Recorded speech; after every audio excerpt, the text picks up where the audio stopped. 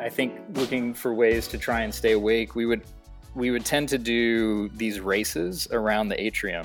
So there's just crazy stuff like that. And I remember one time we did that, and one of my friends, I won't say who it was, crashed through the second year wall. He just started going left, veering left, and went straight through the sheetrock, and it was just his legs like hanging, because that second year wall has a lot of depth to it. So he like literally disappeared into the wall. Good morning, and welcome to Sorry I'm in Studio, a podcast delivered to you at the most productive hours of studio, 1 a.m. Sunday night.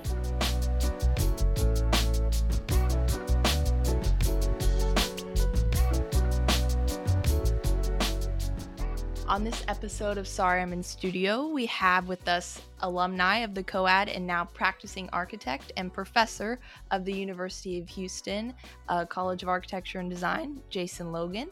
Hi. Hello. Thanks for having me. Yes, so excited to talk to you today. One of the questions a lot of us on the podcast team had was, as an alumni of the COAD, what was one of your favorite late night studio memories that you have? Yeah, it's hard to really just isolate one. So I might have to give a few. I think many of them involved, of course, being up there late at night. And it was a bit different when I was in undergrad. There wasn't the restrictions on sleeping there, living there. We really did sort of sleep in the building. We showered on the fourth floor. I remember when we were in first year, I had Duke Fleshman and all of my studio mates and we just drove over into the third ward and found the cheapest couches we could, and we would just sleep up there. And so it really became a kind of culture of, at the time I was living at home and with my parents. And so, I almost didn't need an apartment because I would literally pack a bag, go up to school, and Monday through Thursday, basically, live there, and then come home on the weekends, do some laundry and go back. And so with that difference, I think, late at night, you're tired, but you're trying to stay awake. And that's when all the sort of creative, fun experiences would happen. So I don't know. I mean, a few of them would be like, I think of the ones that, at least the stories that I can tell, are... And this one, actually, I feel like we should keep. We had developed an atrium swing where from the fourth floor, as you know, the fourth floor kind of overhangs the rest of the atrium level. So it's kind of a square opening on the fourth floor. So by getting long ropes, we could hang a swing from that level. And then you could take the swing sort of up to the landing of the first run of stairs and jump on it. And then by swinging off from that point, you could almost go about 2/3 of the way across the atrium and back and do this like massive swing. And that, I always felt like it was such a fun thing to do. I mean, I when people are kind of moving through in and out of the atrium during the day, you probably wouldn't be a good idea to have that there, but it sort of activated it. In the evening, and most of the things that were really fun and memorable were about kind of activating that space when you needed a break from studio. So I remember, of course, this was before the lockers that are up in the studios were there. We had lockers, but it was more about storing your supplies, and they were old, and so the doors were coming off of them, and they were metal doors that were probably, I don't know, maybe 18 or 24 inches wide by 4 feet long. And we would get them and use them like a snow sled. And you'd get at the top of the stair and you'd shove off riding the metal lid. And of course you'd hit the landing. And depending on how fast you hit that, you would either catch air as you went down the second one, or you would hopefully not, sort of lose it right there at the landing. And then you would kind of cruise down the last one. And then the trick was always like how to stop before you hit the walls that are, built in there. So there was a lot of late night sledding off of lockers. That was memorable. I remember everybody would always bring in their own drafting chairs. And so I think looking for ways to try and stay awake, we would tend to do these races around the atrium where I don't know who came up with it, but we just discovered that if you sat in your drafting chair and leaned over and then turned your head to the side, and then you had a group of, it was teams, and you'd have a group of people that would spin you for 30 seconds. That just like when you spin in a circle standing up, the fluid in your ear and the equilibrium makes the world look like it spins kind of around you when you stop. By turning sideways and leaning over, it would do the same thing, but the fluid in your ear would be spinning either from your feet, over your head, or in the other direction, depending on the way you spun. So we would spin everybody for like 30 seconds and then stop the chair. And then each team had to get their team member up who was now completely disoriented. And the world would be like, it would look like the floor was like rotating over your head. Was spinning vertically instead of horizontally. Yeah, because you've made the fluid spin vertically, either forward or backwards in your ear, and so then you'd have to do a lap around the atrium, and then it was to see so it was just crazy stuff like that. And I remember one time we did that, and one of my friends, I won't say who it was, crashed through the second ear wall. Apparently the stud spacing on that wall is maybe greater than 16 inches. So he literally lost control because he couldn't run straight. And he just started veering left, and went straight through the sheetrock. And it was just his legs like hanging, because that second ear wall has a lot of depth to it. So he literally disappeared into the wall with legs coming out. And of course, I'm sure we got in trouble for ruining the sheetrock. I think we tried to just slide one of those big dry erase boards, in front of it and pretend it didn't happen. But I'm pretty sure Lannis or somebody came and yelled at us. But it was just, tons of mischief, but good mischief, fun mischief. We tried not to break too many things. And it was always a rule. You could just never fall asleep first. If you were the first person to fall asleep, of course, then things were gonna happen to you. So, I remember we rolled a guy out who had fallen asleep on something with casters. We literally got him into the elevator. Elevator went down, rolled him out into the middle of the atrium without him waking up. And then at one point, while we were all working late at night, you could hear him, waking up and kind of completely disorienting, not knowing why he's just sleeping in the middle of the atrium by himself. It was just lots and lots of fun, and many stories like that, and some that are probably I shouldn't repeat because we were probably breaking some rules. But studio culture at full force. Yeah, I think that's one thing that certainly in this COVID context is something that I look forward to when we can all get back up there, so that we can have more stories like that. And another question we had was, what do you wish you knew as a student that you've learned now as a professor and as a practicing architect? Yeah.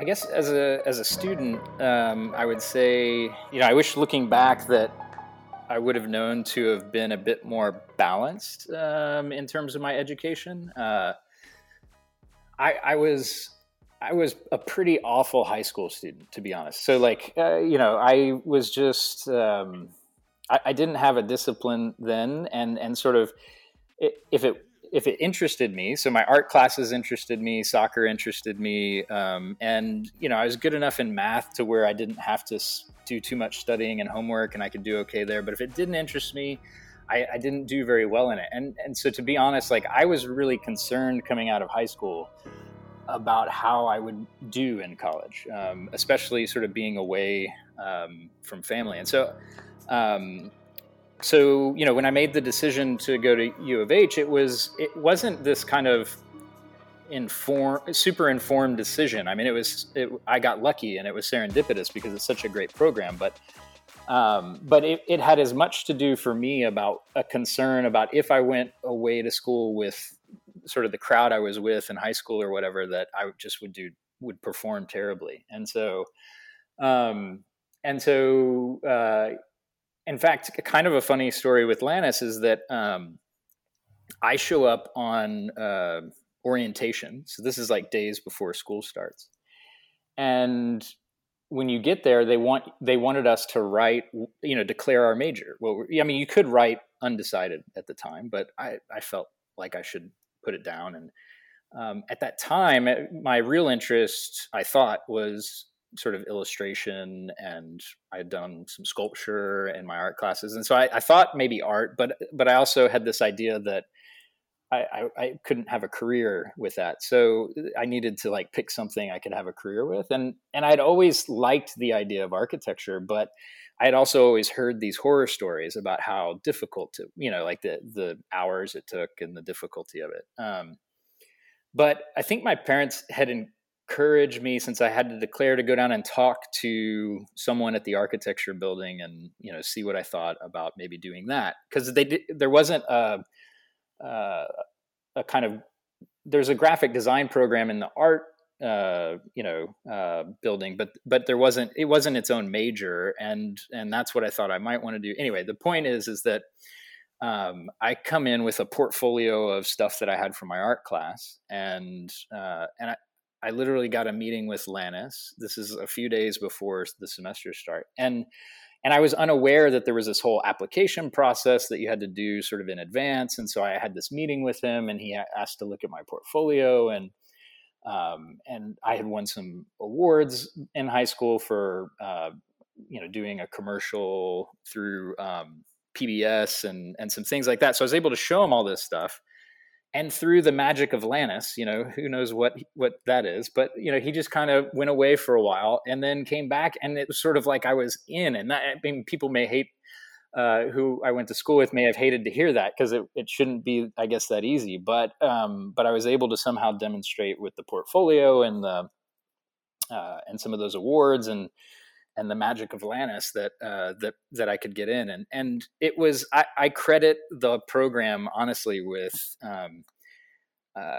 it is the one thing that really affected like who I am today. I think it really, both because as a freshman, what's unique, I think, to the architecture program is that you start with things that are in your major immediately. And for me, I think that was really important for me at the time, because I was not very good at being focused at things that were sort of outside of my, my immediate passion. And I think if I would have gone into another major that would have required me to take a bunch of just required, basic courses before I could jump into the thing I was really interested in, I probably wouldn't have done as well in undergrad. And that, coupled with the fact that U of H is, and at that time was, such a diverse program, diversity of student body, of people, of ideas, that it really transformed, I think, who I was as this kind of naive kid,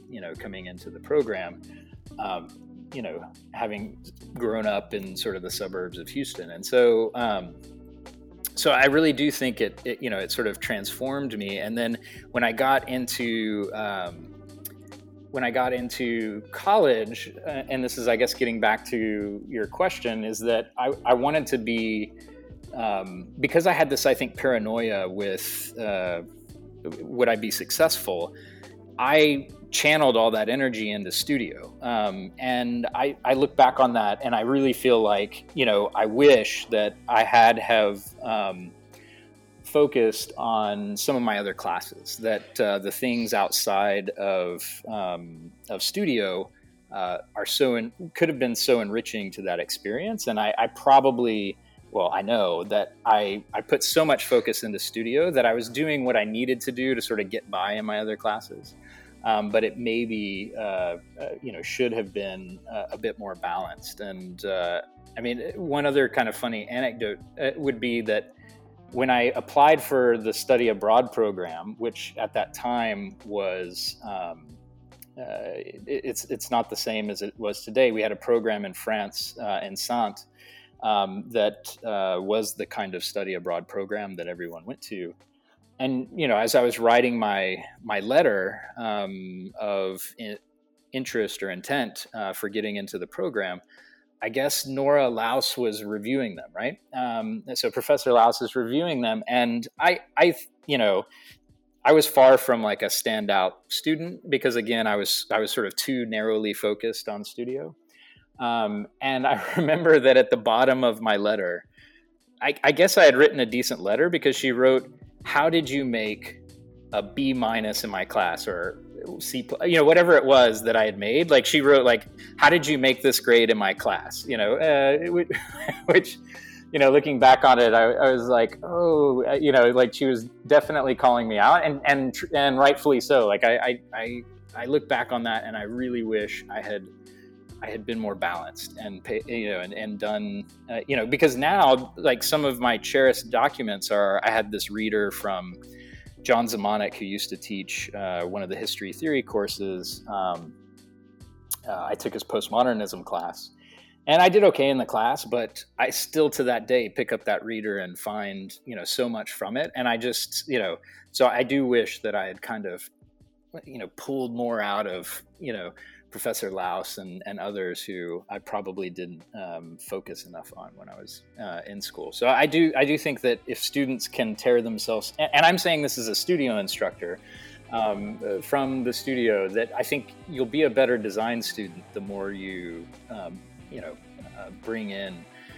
the other experiences and opportunities and classes that there are available to you as a student. Yeah. I think that's great advice, and I think, like, you're right, it's easy to get caught up in the intensity of studio, Mm-hmm. but it's good to have that reminder to kind of, absorb everything outside of it as well. I think we all can try to do better in doing that. Yeah. And since being a student and now faculty of the COAD, how has it changed in your experience and in your eyes since you were a student in the late 90s, early 2000s?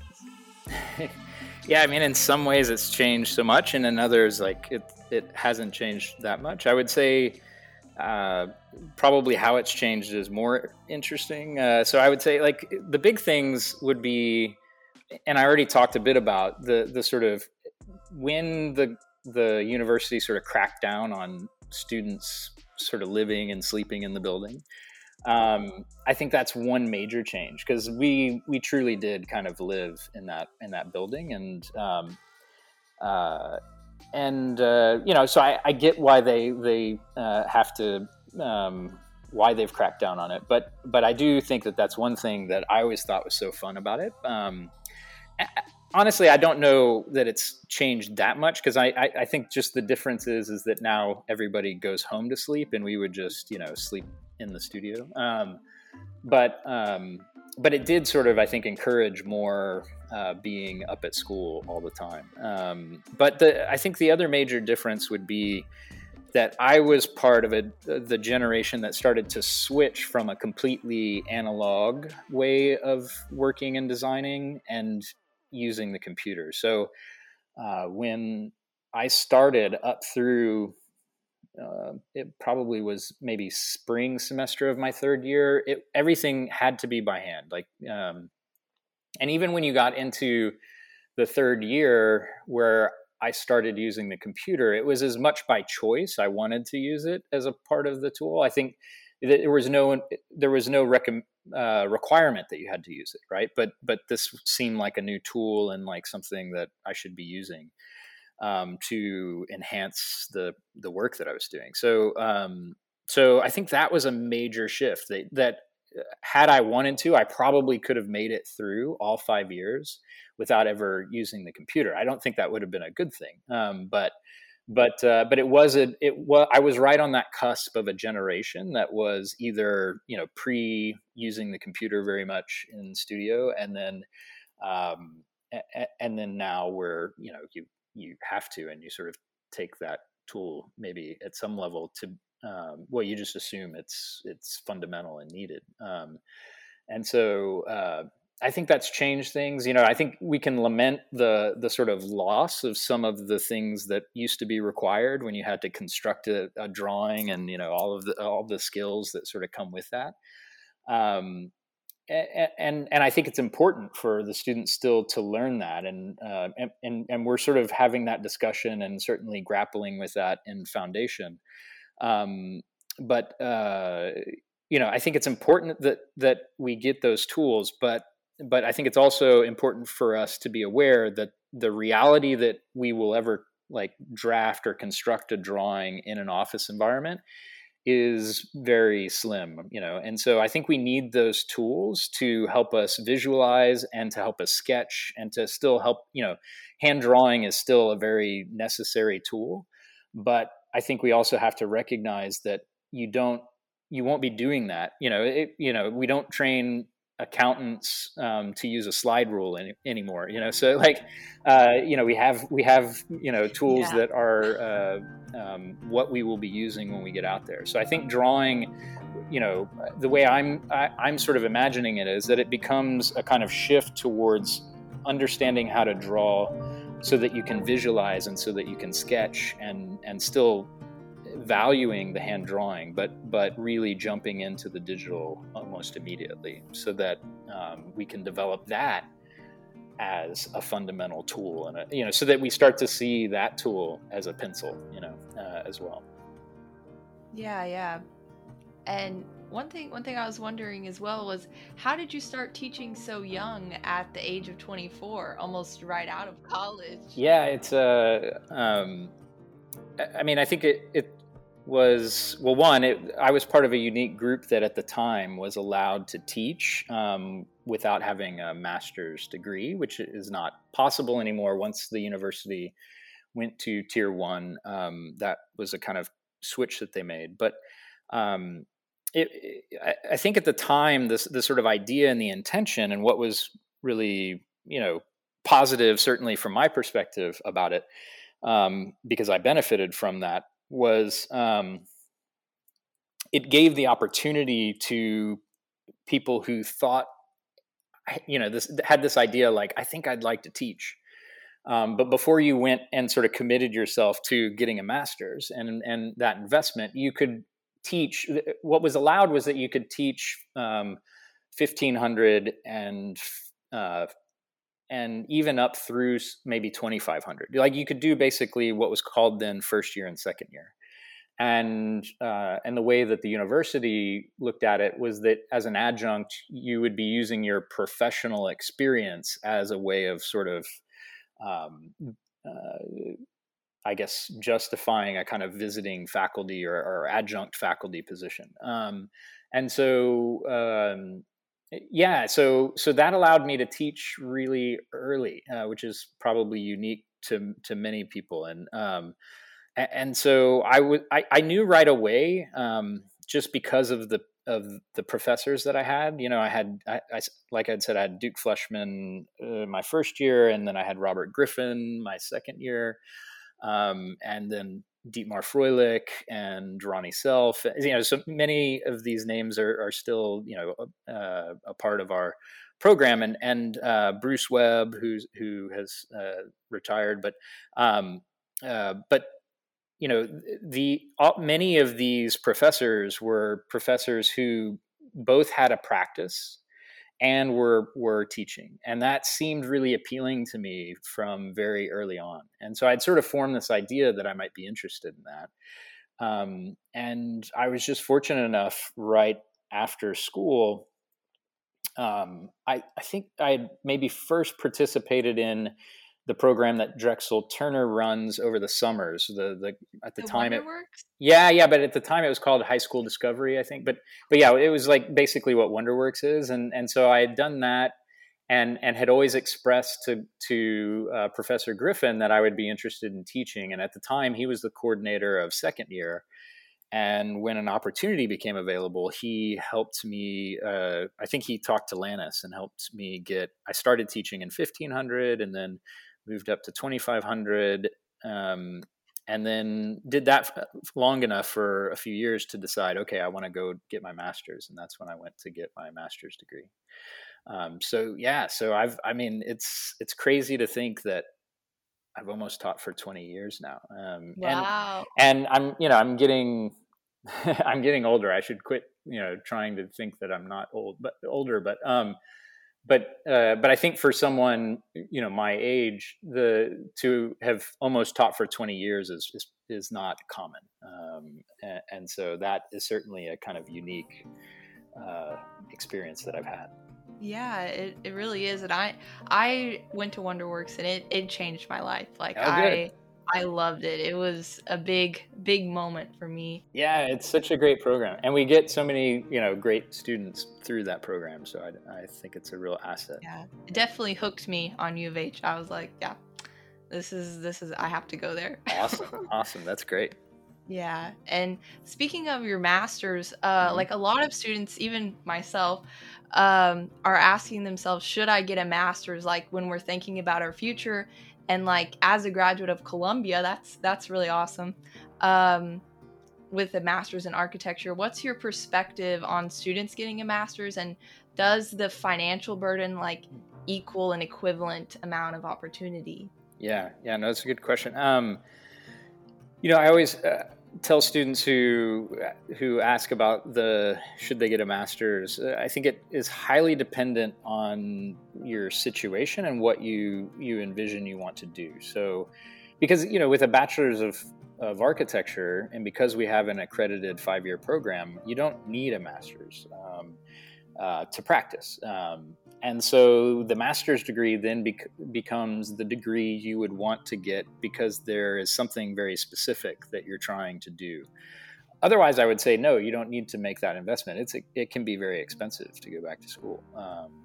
And not just, going to a program like Columbia. Any graduate program is going to be a cost burden for someone wanting to go back. So is it worth it, right? And so I think in my case, because I knew I wanted to teach, it's absolutely necessary, right? So I think in that circumstance, yes, you're going to have to go back to school. I think other scenarios where it makes sense there's probably a couple situations that you could think of. One would be there's the undergraduate Bachelor of Architecture experience is meant to be quite broad and expose students to a broad range of experiences within our discipline. A master's degree could be an opportunity to specialize and to focus. And so if there's something that you are really interested in that you want to then continue studying in, and you think that focus or that specialization would have value to you, and bring value to you outside of that program, then I think you could begin to make that calculation that I need to go back and specialize. I think the other possible scenario is one in which I think at some programs there are particular faculty who, and maybe it's because they have an internationally recognized practice, or they're a well-known writer or historian, but if there are moments where you want to gain a kind of connection to whether it's a firm or, like I said, a historian, or because of what you want to do in your career, there could be value in going back to a program where those individuals are. And by being their student, you get a kind of exposure to to a group of people that would be hard if you were just, like, let's say, sending an application from Houston to a practice in, wherever, LA, East Coast, Europe, wherever, that it would be hard to maybe get as much exposure, and it'd be much harder to get the foot in the door. But if you go and you become their student and you excel, as their student, then the opportunity to to work with a writer, or to go and practice in a particular firm, I think is increased. I think it's definitely true that a lot of offices out of particular grad programs tend to pull from their best students to then hire them as interns in their offices. So I mean, I don't know that gamble justifies it, but I certainly think that if you were inclined to and could sort of make that justification, that it is a great way to expose yourself to certain offices and groups of people that may be where you would want your career to go. But I think the two definite reasons to consider going back would be because you want to teach, or because you want to specialize in something that a program offers. Otherwise, I don't know that there would be a real reason to make that investment, because you can do everything in the field you want to do, get licensed with the 5-year bachelor's that we have at U of H. Yeah, that's awesome. That I think that's going to help a lot of people make that decision and get more informed. And I was wondering, like, your current position at U of H, you're the foundation's head. What has that been like, and what's been your experience with the challenges of this year and evolving the curriculum, and how are you guiding the faculty and students to help them overcome these challenges? Yeah, also a good question. I mean, it's been, the experience has been generally, great. I mean, of course, it's had all of the challenges that you've mentioned, but I think mainly the experience has been positive. I have to say, because of I think it's important to recognize the sort of group of previous coordinators who preceded, me taking on that role. I mean, there was such a long-standing history of great involvement from, Meg Jackson, Lannis, and so there was already such a good, foundation structure there, and the team that had been the team of faculty that had been assembled was so strong, and so it's been really a pleasure to be able to work with that group, and and to start developing some of the new projects and so forth that we've been working on. And it's been a really great sort of collaborative effort, and so I've been really privileged to be able to work with that group, and we've had an opportunity to bring in some good new faculty. I think what we've been looking to do is, I would say it was also, this conversation was also sparked through the open letter that the students that you all wrote over the summer, and the conversations that we had over the summer about how we could begin to improve the program, and the sort of necessary changes that needed to be made. That this whole kind of conversation emerged about how can we begin to think differently about some of the projects, and to begin to develop new projects, and how can we diversify our faculty, and I'm keenly aware of the fact that I'm not helping that, right? But I think we're looking to continue to bring in a great diversity of faculty, and also I think a kind of inclusivity in terms of the kinds of projects that we're doing. So I mean, if you think about it, and I'm certainly a product of that curriculum and those projects. So I think it's very important that we make sure that we understand what are the fundamentals from that we need to preserve. But at the same time, a lot of those projects were very similar, if not almost identical, to projects that I did when I was in undergraduate, many years ago.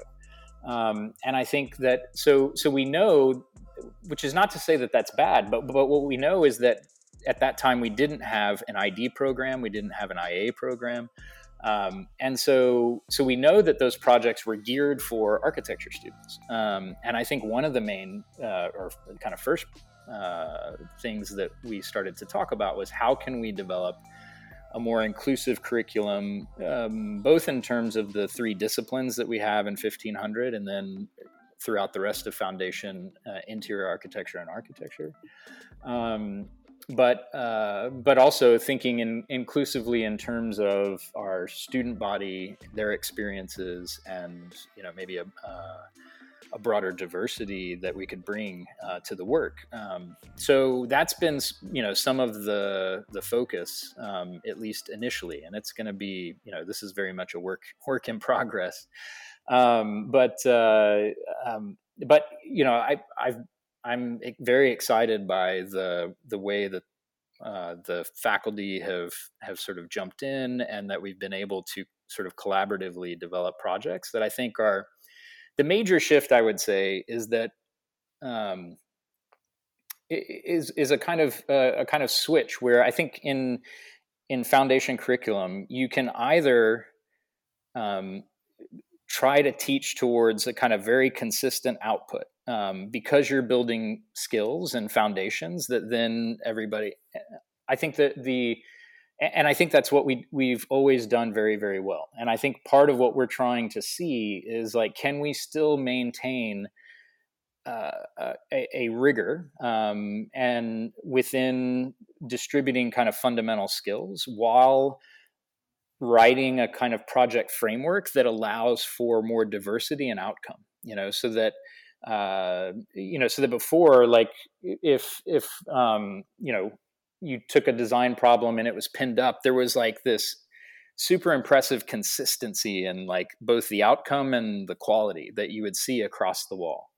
And so the challenge is, how do you keep the quality up there, but can we start to see a little bit more of our students in the work?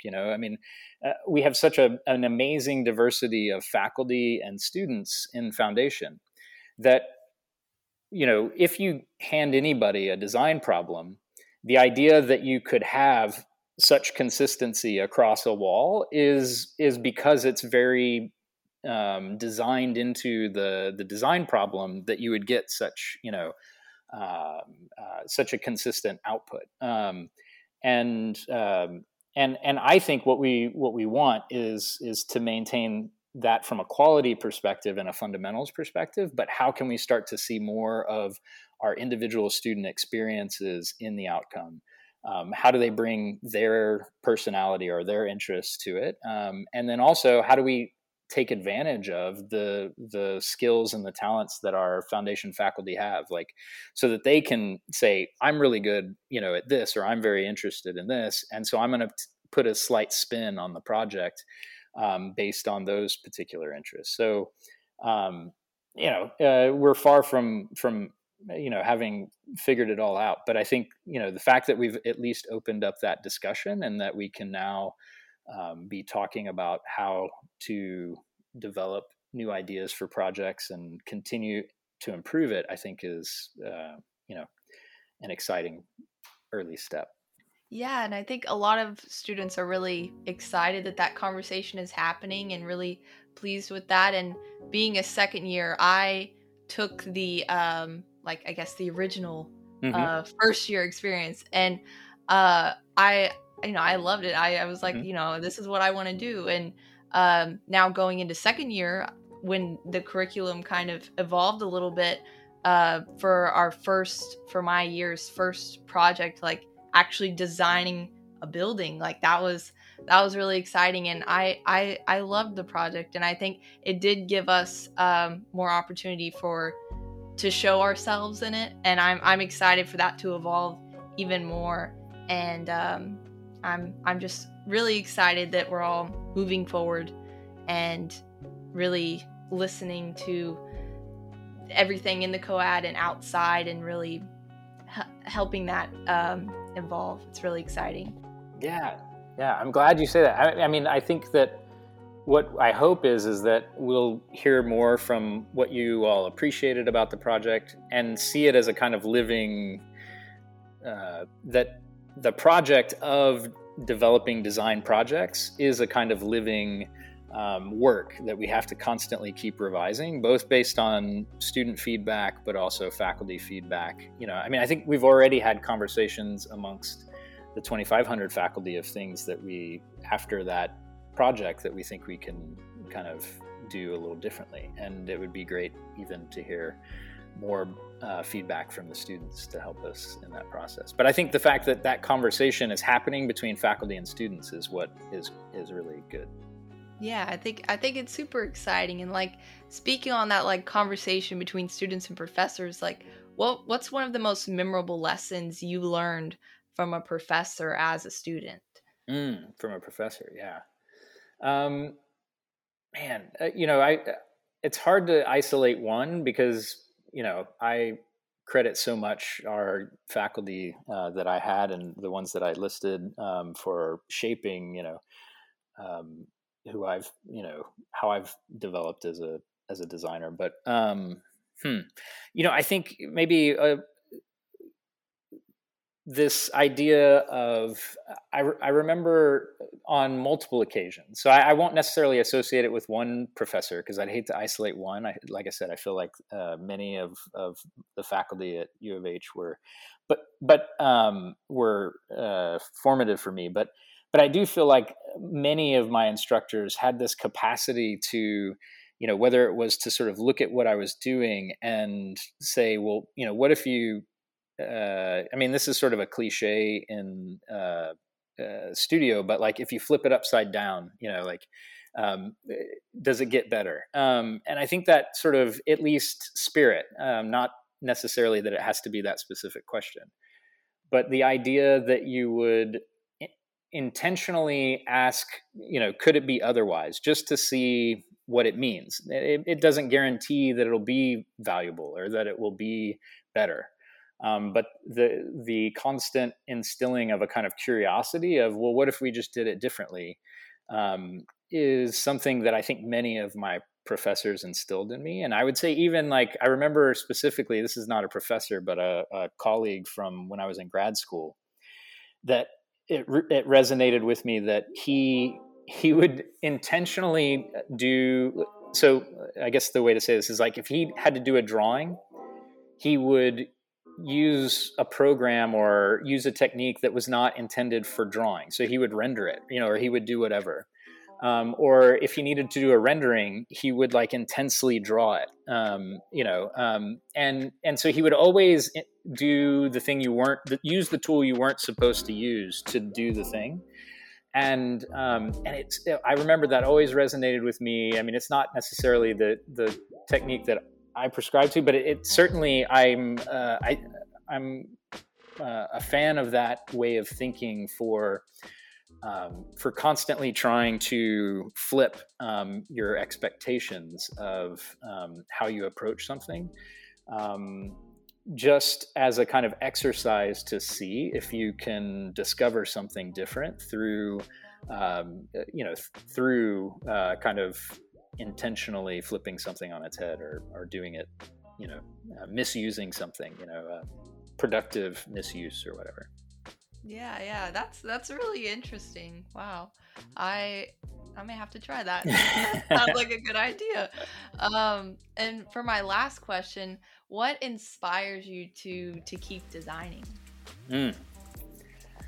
Well, I think I think it's in part it's the sort of everyday experience of being able to work with students and creative, colleagues, that you see what they're doing and you're like, oh man, like it gives you an idea, or it's, maybe there's also a sort of competitive edge. But I think also what I would say inspires me is often looking outside of our discipline, that as much things that aren't architectural, maybe, so I remember as a kid, for instance, this was long before I had any idea that I would be an architect, but but I still look back on this and know that there was something sort of formative about the time that I had gotten. It was a pair of shoes. The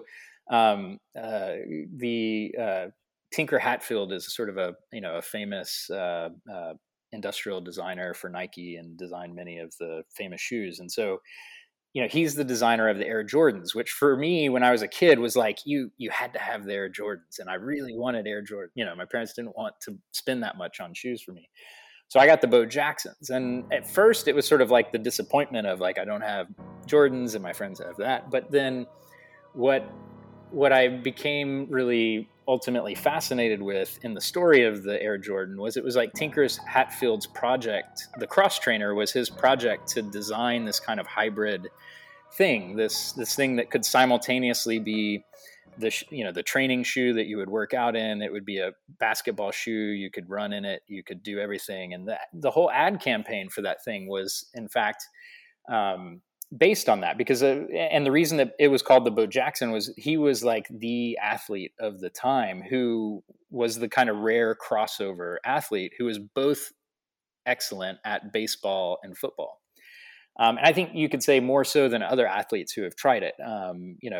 Whether Deion Sanders or Michael Jordan tried to play baseball, but they always were like really good at one sport, and then they were, just because they were tremendous athletes, they could also sort of play another sport. But Bo Jackson was excellent at sort of both things, and so he was like the perfect figure for what Tinker Hatfield was trying to accomplish with that shoe.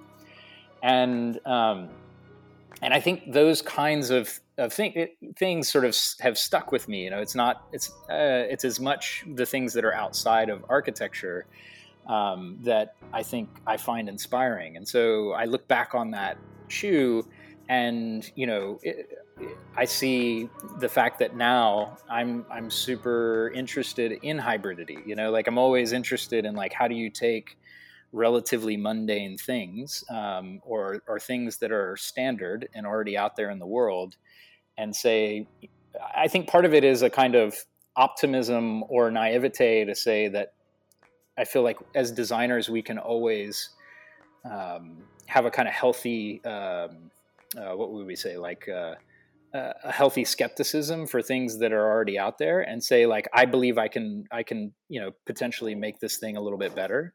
And so I think that's important to sort of have, is that healthy skepticism and a kind of confidence that, like, not believing that you'll absolutely improve something, but that you have that capacity. And so for me, that often comes from sources outside of our discipline. And certainly for me, the experience of a hybrid is always a kind of method that I've been interested in, that has come from other disciplines. Because if you think about it, music, so many other disciplines are they're less self-conscious about sampling, or like taking a reference from one thing and mixing it with another. I think in our discipline, there has been a tendency to feel a need for what some might call a kind of pure, like an authorship is kind of this weird thing.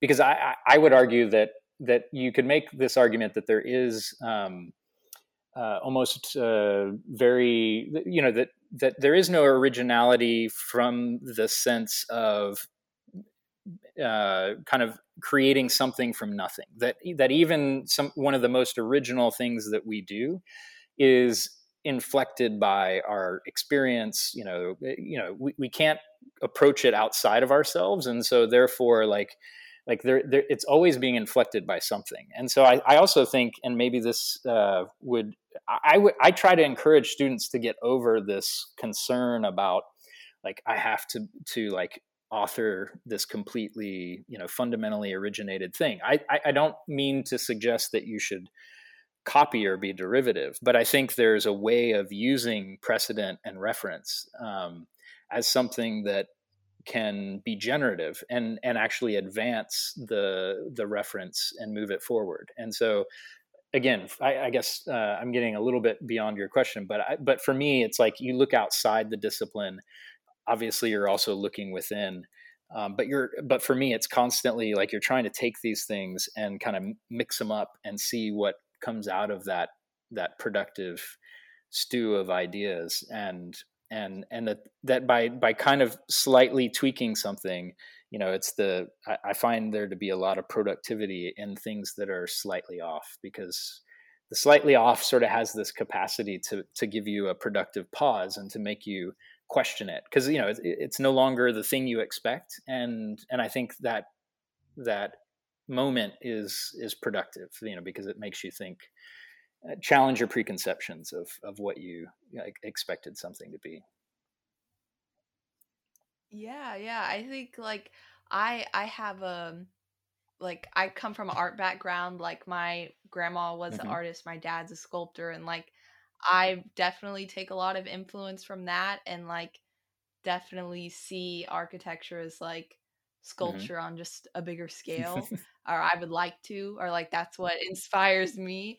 And I think that is really important to look outside of it and to just kind of take away some of the rigidness that like architecture can have, and to make it more fluid and like where everyone can have their own impact on it individually. And I really like your perspective on that, on taking everyday things and trying to improve them. It's almost like an ID perspective. I don't know. When you were saying it, I was kind of thinking of it in that. Well, I think in we that certainly sense. all have a lot to learn from one another. So I'm a big fan of ID and IA and all of our disciplines. So I think there's just a healthiness in being a perpetual student and constantly like being excited to see the world differently. At the same time, I think what's healthy about the way that we tend to develop designers, particularly in the United States, is like we're open to the idea of rethinking or questioning without having to feel the burden of being an expert. We can kind of live in this generalist territory, and reimagine things without feeling that sort of need to be fully specialized.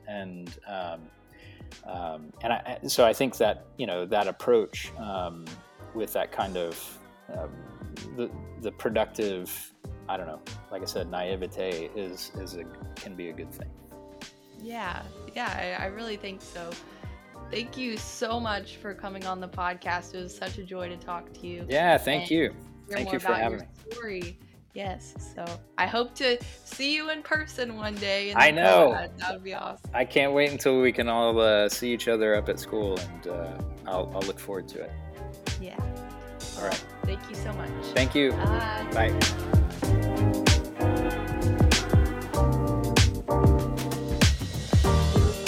Thank you for listening to Sorry I'm in Studio, a podcast produced and presented by the Cleisthenes chapter of APX. If you're interested in joining us, check us out on Instagram at APX_Cleisthenes. And follow us at Sorry I'm in Studio on Instagram for the latest graphics and episode trailers.